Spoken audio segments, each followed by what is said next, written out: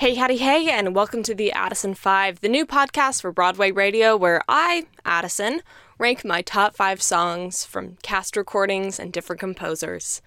Howdy, y'all. My name's Addison McKissick. I am an arts and culture writer and theater critic from Texas. Warning, my accent may pop in and out, and I apologize for that. I'm a recent graduate from Texas State University, and I love cast recordings. Growing up, I didn't really have easy access to a bunch of the shows that I kept seeing on all the Broadway news websites, and it wasn't realistic for me to go up to New York and spend thousands of dollars every season to watch the shows that I wanted to see, so I fell in love with all of them through their cast recordings. Y'all, few things make me happier than finding a cast recording for a new show and listening to it on repeat until I find something else to listen to. So, with all that being said, let's get into our very first episode of the Addison 5. In honor of his recent 90th birthday and the fantastic birthday celebration concert that has been the highlight of my quarantine thus far, the top 5 Stephen Sondheim songs. I feel extremely lucky that Sondheim was my first composer who showed me what theater could be. I was, 12 or 13 when I came across the PBS recording of the original Into the Woods Broadway show, and I found myself watching that show over and over and over again for weeks. I was entranced and enthralled, and that show completely changed how I saw theater. The day they took it off Netflix broke me. It was so sad. But I hadn't heard anything from Into the Woods until then, and because of it, I made a rule with myself that I wouldn't actively search out Sondheim music so I could experience his work within the context of the show. With that being said, my list is going to be a little basic for all y'all real big Sondheim fans, but hey, you do what you do with what you have, and we mainly only get the more popular and approachable Sondheim shows like Into the Woods, Sweeney Todd, and Company. But I know for sure that I'm going to want to revisit this episode after I see more of his shows and experience more of his music. So, let's get into it. My number 5 choice for Best Sondheim Song is Not Getting Married Today from Company. I love 2 things in this world: songs that make me feel like I'm floating, and patter songs. For me, what makes a patter song good is extremely high stakes. These characters have to feel like they are in a life or death situation somehow, or else it just doesn't have that same impact. And that is what makes this song so good.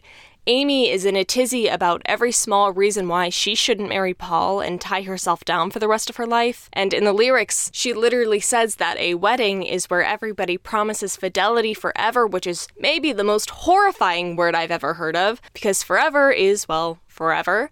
And it's a daunting thing for Amy to commit herself to one person and, in a way, kill the life that she was living before and bury it forever so that she can promise the rest of her life to Paul. Off topic, but can I give just a huge bravo and a thank you to every person who can perform this song, because being able to, 1, get the words out at this insane pace, 2, have them make sense, and 3, put actual emotion and acting behind it is something that I will never be able to do, and I appreciate everyone who can. Anyway, it's one of the best patter songs out there, and that's why it's my number 5 choice. Listen, everybody, look, I don't know what you're waiting for. A wedding, what's a wedding? It's a prehistoric ritual where everybody promises fidelity forever, which is maybe the most horrifying word I've ever heard, which is followed by a honeymoon where suddenly you realize you saddled with a nut and want to kill me, but you should. Thanks a bunch, but I'm not getting married. Go have lunch, because I'm not getting married. You've been grand, but I'm not getting married. Don't just stand there, I'm not getting married. And don't tell Paul, but I'm not getting married today. Go, can't you go? Why is nobody listening? Goodbye, go and cry at another person's wake. If you're quick for a kick, you could pick up a christening, but please, on my knees, there's a human life at stake. Next up, number 4, we have Unworthy of Your Love from Assassins. What I love about this song is the juxtaposition between the melody and the lyrics. Sondheim lyrics are in a league of their own, and I think he shows off what he does best when he's able to use very simple language and elevate it, which he does flawlessly in this number. Melodically, it's a nice ballad that honestly could belong in almost any show, but the lyrics are what set it apart. The idea of this sweet melody that swells into this big, bombastic, lovely song, but has these dark lyrics of fanatic and insane love, of ripping hearts in two and crawling belly deep through hell and dying for someone. Y'all, this song is the heart of the show because it perfectly illustrates just how far people are willing to go for the thing that they want. And for these characters, it's Killing the President to show Jodie Foster and Charles Manson that they are worthy of the love that they so desperately want, but honestly will never get. And that is why it's my number 4. Baby, I'd die for you. Baby, I'd die for you. Even though I will always know I am unworthy of your love. Johnny, darling, let me prove worthy of your love. I'll find a way to earn your love. Wait and see. Then you will turn your love to me.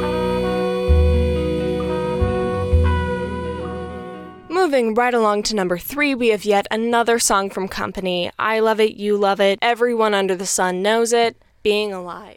This is such a fantastic 11 o'clock / closing number. We see Bobby take everything that he's learned from his friends and his significant others, and he's deciding that he wants to take the leap and risk being hurt and having his life completely altered forever just to be able to be in love. Because he says being alive isn't being alone, and gosh, everything about this song is so immensely human. It's granted a very simple song in comparison to other Sondheim numbers, but the emotional punch that the Bobby has to give this number is stunning and makes up for it tenfold. I first heard and fell in love with Raul Esparza's version of the song, but I have tracked down and listened to as many versions as I can find because I love seeing different performers take on this song. And yeah, while I haven't heard Katrina Lank's version, I am so incredibly excited for her run as Bobby because after seeing what she's done in the band Visit and even in the 90th Celebration concert where she sang a gender-bent acoustic version of Joanna, which was brilliant, I know she's going to put so much heart and emotion into this number. I am completely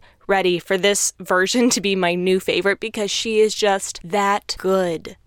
Like I said, what I love most about this number is that it's simple and it's sweet and it relies on the actor to sell it. People say that Sondheim writes music for actors who just happen to sing, and this song I think is the perfect example of that. It's truly only what you make of it. And it shows us that not every song has to be a huge belting number or have dance breaks, costume changes, or all of that craziness because sometimes the most stunning pieces of musical theater is a simple song with real human emotion behind it. Somebody crown me with love.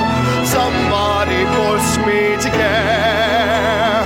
Somebody let me come through. I'll always be there, as frightened as you, to help us survive. Being alive. Being alive. Being alive.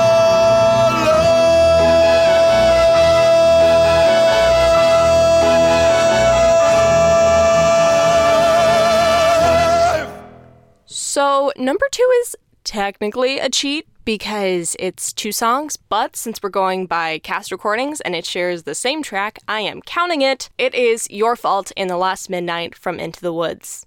Again, y'all, we have a patter song with Your Fault, and it is a joy because it is the comedy number that we desperately need by this point of the show, but it still has this dark underbelly of these feelings of anxiety and anger and guilt, which is very Sondheim. And being the only 5 characters left, these characters just need to blame someone for everything that has happened. And what I love about this song is that Sondheim has set it all up so that everyone is at fault. If Jack didn't go up the beanstalk again for the harp because of Little Red's teasing, then the giant wouldn't be dead. But if Cinderella didn't throw away the bean from the baker's wife, the giant's wife wouldn't be down here causing havoc and killing people. But if the baker's father didn't steal the beans from the first place, the house wouldn't have been cursed and the entire show wouldn't have happened. But if the witch and her mother didn't grow the beans, then none of this would be an issue. It is the Russian nesting dolls of songs and the fact that these characters are putting this puzzle together at this breakneck pace to try and keep themselves free from the blame of the deaths of, if I've counted right, 13 people so far in the story is delectable.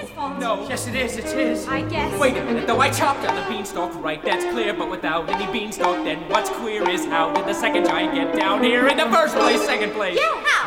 Well, who had the other bean? The other bean? The other bean? You pocketed the other bean. I didn't. Yes, I did. So it's yours. No, it isn't, because I gave it to my wife. So it's hers. No, it isn't. Then whose is it? Wait a minute. She exchanged that bean to obtain your shoe, so the one who knows what happened to the bean is you. You mean that old bean that your wife? Oh dear, but I never knew, and so I do. Well, don't look here. So it's your fault. See, it's her fault. But she And didn't it say isn't mine at all. But what? Well, if you hadn't gone back up again. We were needy. You were greedy. Did you need that head? But I got it from my mother. So it's her fault Yes, then. but what about the harp in the third place? The harp, yes. Wait, dare me to. I dared you to. Dare me to. She said And that I then, was once scared. they She's decide scared. to saddle it all on the witch in the last midnight, we have her taking it while simultaneously calling all of them out on their crap in a way that only this character could.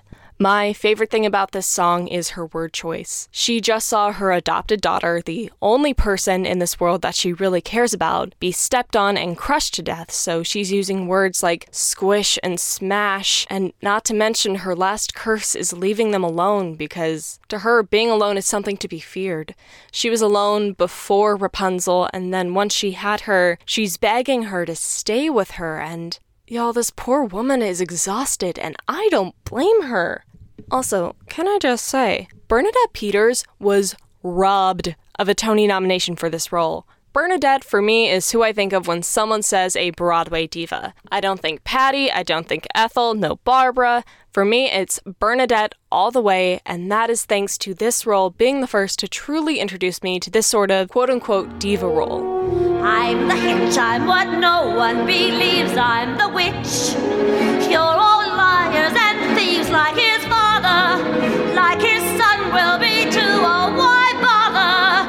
You'll just do what you do, it's the last midnight, so goodbye all, coming at you fast, midnight, soon you'll see the sky fall. Here you want a bean, have another bean. Beans were made for making you rich. Plant them and they soar. Here you want some more.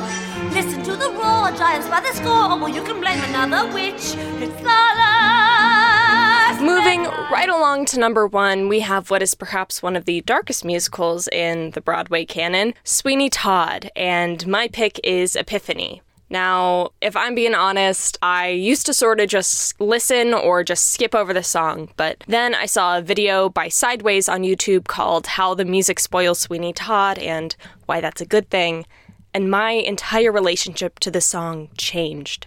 This number is a masterclass in orchestration. We have this madness motif for Sweeney permeating this entire song, but then it's also completely driven by the Dies Irae, which is the song that we use as shorthand for death in music. Killing, death, and madness are what's driving Sweeney from now on, and not to mention we have this moment of the strings screeching out what sounds like that psycho theme over Mrs. Lovett trying to calm him down, which is just such a fabulous and smart addition because it keeps the audience on their toes and makes them scared because we've come across this noise before and we know what accompanies it. Murder and killing and blood, and it's so brilliant. And not to mention, he goes from saying that he's ready to kill everyone to Morning Lucy with a melody that sounds far more like Alms Alms than anything Sweeney has sung thus far in the show, and then he's back to threatening to kill people pretty much all in the same breath. Y'all, this is a man who has lost his way and is clinging to the one thing he has left, which is his ability to get revenge on the people and the society that put him where he is. I also love the fourth wall break where Sweeney is threatening the audience. Normally, I'm not about fourth wall breaks unless there's a narrator like Into the Woods or Man in the Chair from Drowsy Chaperone, or if it's something like Drood where the entire shtick is audience participation. But this wall break is chilling and honestly terrifies me every single time I see it done. All in all, this entire show isn't building to, spoiler alert, Sweeney's death or the cathartic moment where Sweeney gets to finally kill the judge. It is all building to this song. Every musical idea, every breath, every motif, every lyric is building to this moment where we see Sweeney finally lose what little grip he had on what little sanity he had left. Who, sir? You, sir? No one's in the chair. Come on, come on! Sweeney's waiting. I want you, leaders. You, sir? Anybody? Gentlemen, now don't be shy. Not one man, no, not 10 men. nor 100 can assuage me. I will have you.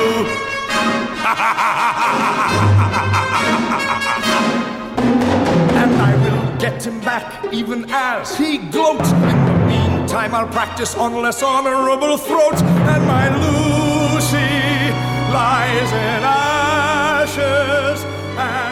So we have our number 1 choice, Epiphany from Sweeney Todd, 2, Your Fault and the Last Midnight from Into the Woods, 3, Being Alive from Company, 4, Unworthy of Your Love from Assassins, and last but certainly not least, number 5, Not Getting Married Today from Company. These are the Addison 5 top Stephen Sondheim songs, but I want to hear from you. What are your top 5 Stephen Sondheim songs? What show should I just bite the bullet and listen to? What do you want to see me talk about next? You can tweet at Broadway Radio or at me. My handle is at Addison McKiss, AddisonMckiss, and let me know. And before we wrap all this up, I just want to say a big thank you to the Broadway Radio team for taking a chance and welcoming me into the family. I've been wanting to make a cast recording podcast for well over the past year, and the fact that it's finally happening is just so incredible to me. And I would also like to thank all y'all for listening. Of course, thank you, Stephen Sondheim, for the amazing music. Happy birthday. And I cannot wait to talk about my favorite cast recordings, my least favorite songs, and everything else under the sun with y'all in later episodes. Thank you so much for listening. I hope y'all are staying safe and staying healthy. I'll talk to you later.